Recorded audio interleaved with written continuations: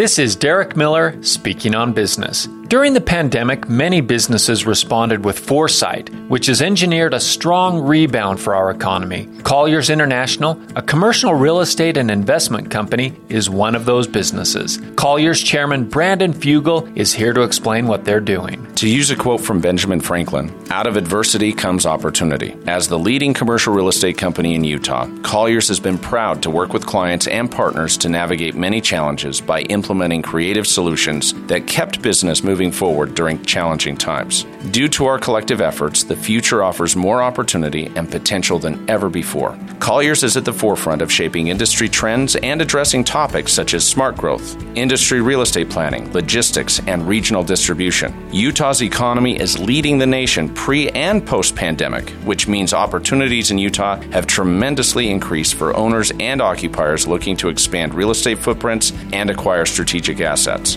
With 5 offices servicing Utah, Colliers stands ready to assist clients with a full-service and world-class approach to commercial real estate advisory services. The professionals at Colliers provide the latest in dynamic office spaces, multifamily development, industrial properties, enhanced retail experiences, and creative land use to meet the needs of a rapidly growing Utah business community. Learn more at colliers.com. I'm Derek Miller with the Salt Lake Chamber, and this is Speaking on Business.